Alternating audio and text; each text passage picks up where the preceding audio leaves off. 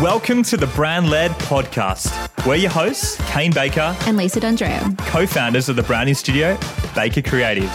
We're on a mission to help you gain clarity in your brand and fulfillment in your work life. From strategy to visuals and beyond, we're arming you with bite-sized branding insights to help you build and grow a brand-led business. Hello, everybody, and welcome to another episode of Brand Led, where we share practical branding tips and insights to help you guys, service-based business owners, attract high-value clients. And today we're going to be talking about planning for the launch of your rebrand. And as always, joining me to discuss this is co-host and my partner, Lisa. How you going? I'm good. Hi, everyone. We are back. We are back. It feels like a long time since we recorded the last podcast. And I promise we haven't disappeared. We're just rejigging our schedule ever so slightly so that these podcasts are coming out fortnightly instead of weekly. We've just been quite busy, and this just allows us to continue creating that quality content for you guys, which we love to do. Yes, absolutely. So today we're going to be talking about the end of the rebranding process, and that is, revealing and launching your new brand to the world. Yeah. So many businesses, once they think about rebranding, begin kind of, considering all of the branded items that they need to update, from their website to email signatures and everything in between. And that a lot. It can get a bit overwhelming when you start to make that list. Yeah. Yeah. Often there's questions about, what to update and when, and how to announce that the new direction, the new vision to everyone, and really minimize that disruption and fallback. Yeah, I think, changes are sometimes difficult for people to embrace. So, having those conversations is really important, and making sure that you announce it in the right way. So, if you're mid-rebrand at the moment, or thinking of rebranding, or you work in the industry, in this episode, we're giving you some tips for relaunching. Yeah, so, grab a pen, grab a notepad, and let's get into it. Yeah, cool. So I'll kick off with tip number one, which is think about more than your graphics. So usually when people think about changing their branding or updating things, they mostly think about the visuals. And, that's a big piece of the puzzle, but it's not the only piece. Yeah, visuals are obviously important, right, Liz? But remember, your brand's bigger than that. It's a combination of things that influence the perception of your business after all. Yeah, so it's messaging, it's voice, it's, online, offline, touch points, the whole customer experience that needs to be aligned with your new brand direction, not just your visuals. So to uncover all of the places that you need to update your branding, it's really worth considering the journey that someone might take when engaging with your brand. Yeah. So do you have any pointers that you can share, I guess, with our listeners? How can they go about working out which touch points they need to update during their new brand launch? Yeah. So what you need to think about is how someone might discover you and engage with you along their journey from complete stranger to customer to brand advocate. Yeah. And, at each point, you want to note down, okay, what are we doing right now? What resources and materials are required for this process? What needs to change? And, is it already aligned with our brand direction, or does it need to be updated?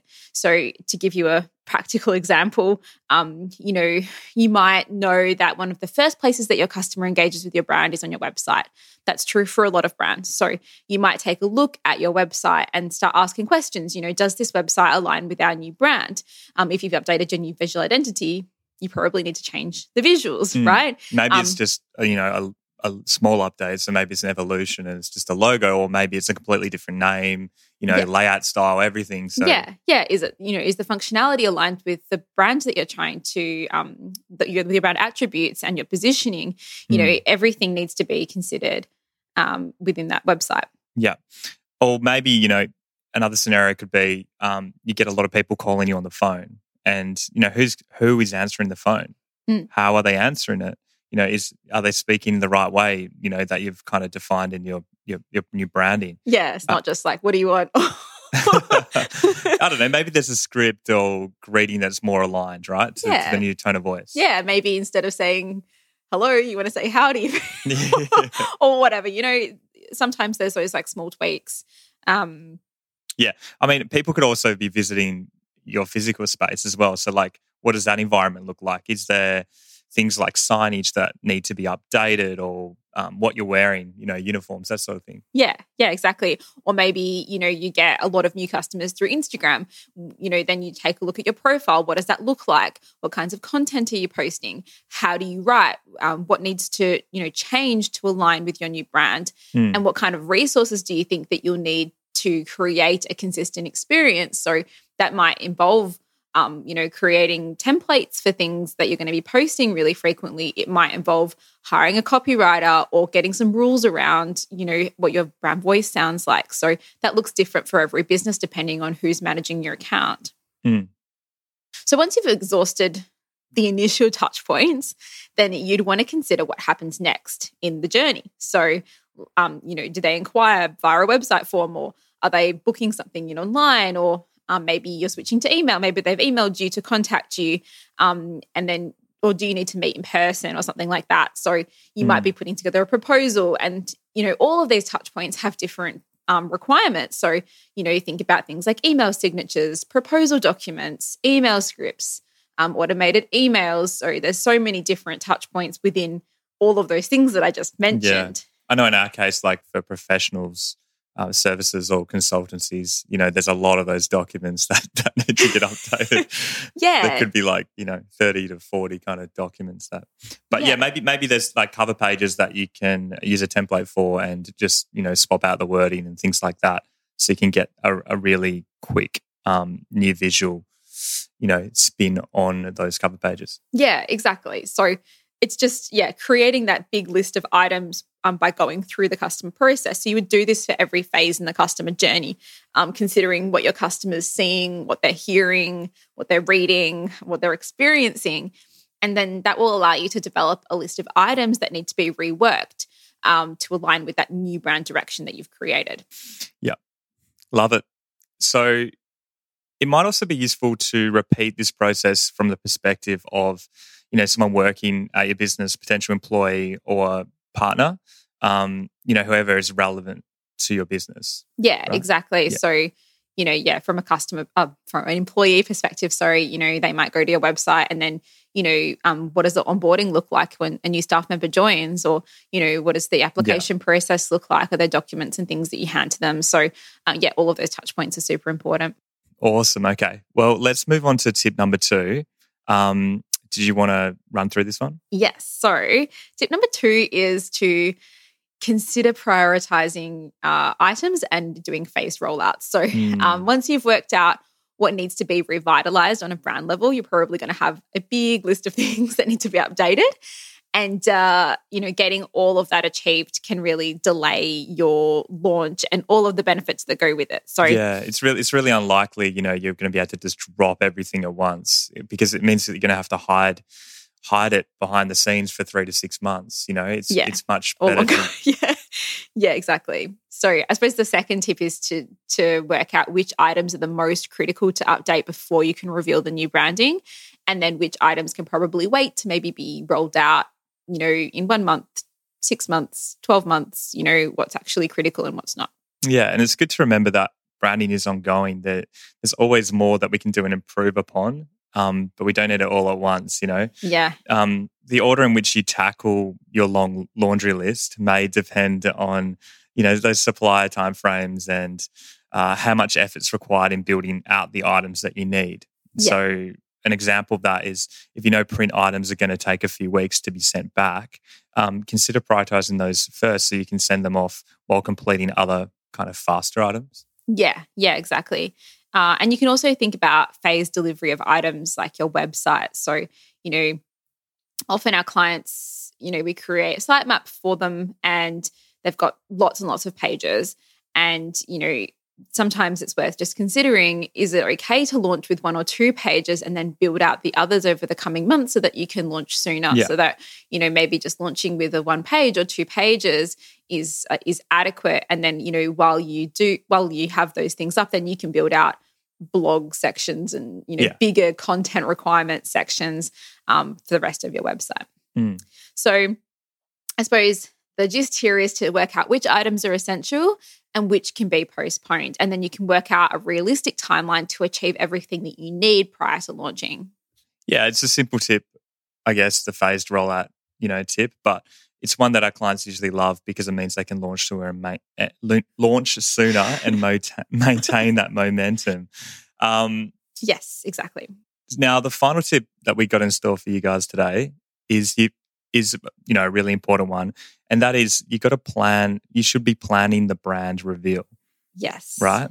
And I guess amidst all the branding updates, it's easy to forget to actually plan this reveal. And you want to. It should be exciting. You're launching, something, your new direction. Yeah, exactly. So it's really worth sharing something maybe a little bit more than a quick email or an Instagram post that says, "Hey, check out our new website." I actually saw someone do that the other day. I can't remember what brand it was, but I get a lot of emails and they're like, "Hey, we've got a new website," and I was like, as a customer, I'm not that excited to go and look at it. Maybe as a website design firm, I'm kind of curious, but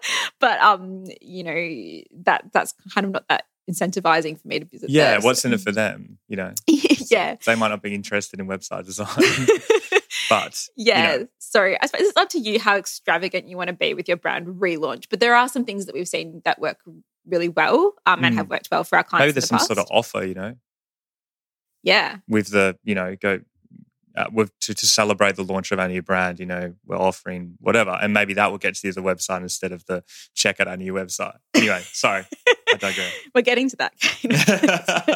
Okay, sorry, you probably already had that noted down. No, that's okay. So the first thing that I think works well is an internal launch. So this is this is a sneak peek for your team. So basically, if you're a smaller team, your whole team might have been involved throughout the whole journey and may have seen the evolution of your brand kind of come together and been involved in decision making. But if you have a bigger team, there's possibly quite a few people who maybe haven't been involved as much. Maybe they've heard, what you're up to, or maybe you've been keeping them involved at some level, but maybe they haven't seen the full brand coming together. So this is really important for anyone who hasn't had as much involvement in decision-making throughout the branding process. Yeah, I guess, consider this a chance to include them before it gets the public reveal. And I guess you can explain why the change is important to them in their role. Mm-hmm. After all, they've got to wear the uniforms. They've got to rock up to the office. You should be prioritizing them before showing the public. Tell them how it's going to be, make their life easier, or why they should be proud of it. And if you've consulted them at any stage to maybe provide feedback or ideas, maybe they've seen initial logo concepts, or maybe you've asked them questions about things about the customers that they interact with every day, you can explain how those specific insights have led to certain decisions. Yeah. Feedback on this specific piece led to X, Y, Z. Yeah. So they feel like they did contribute to it because they did, if you did consult them. Yeah. And if they understand the reasons behind it, it's going to really increase the likelihood that they'll be willing to adopt the new brand, Yeah.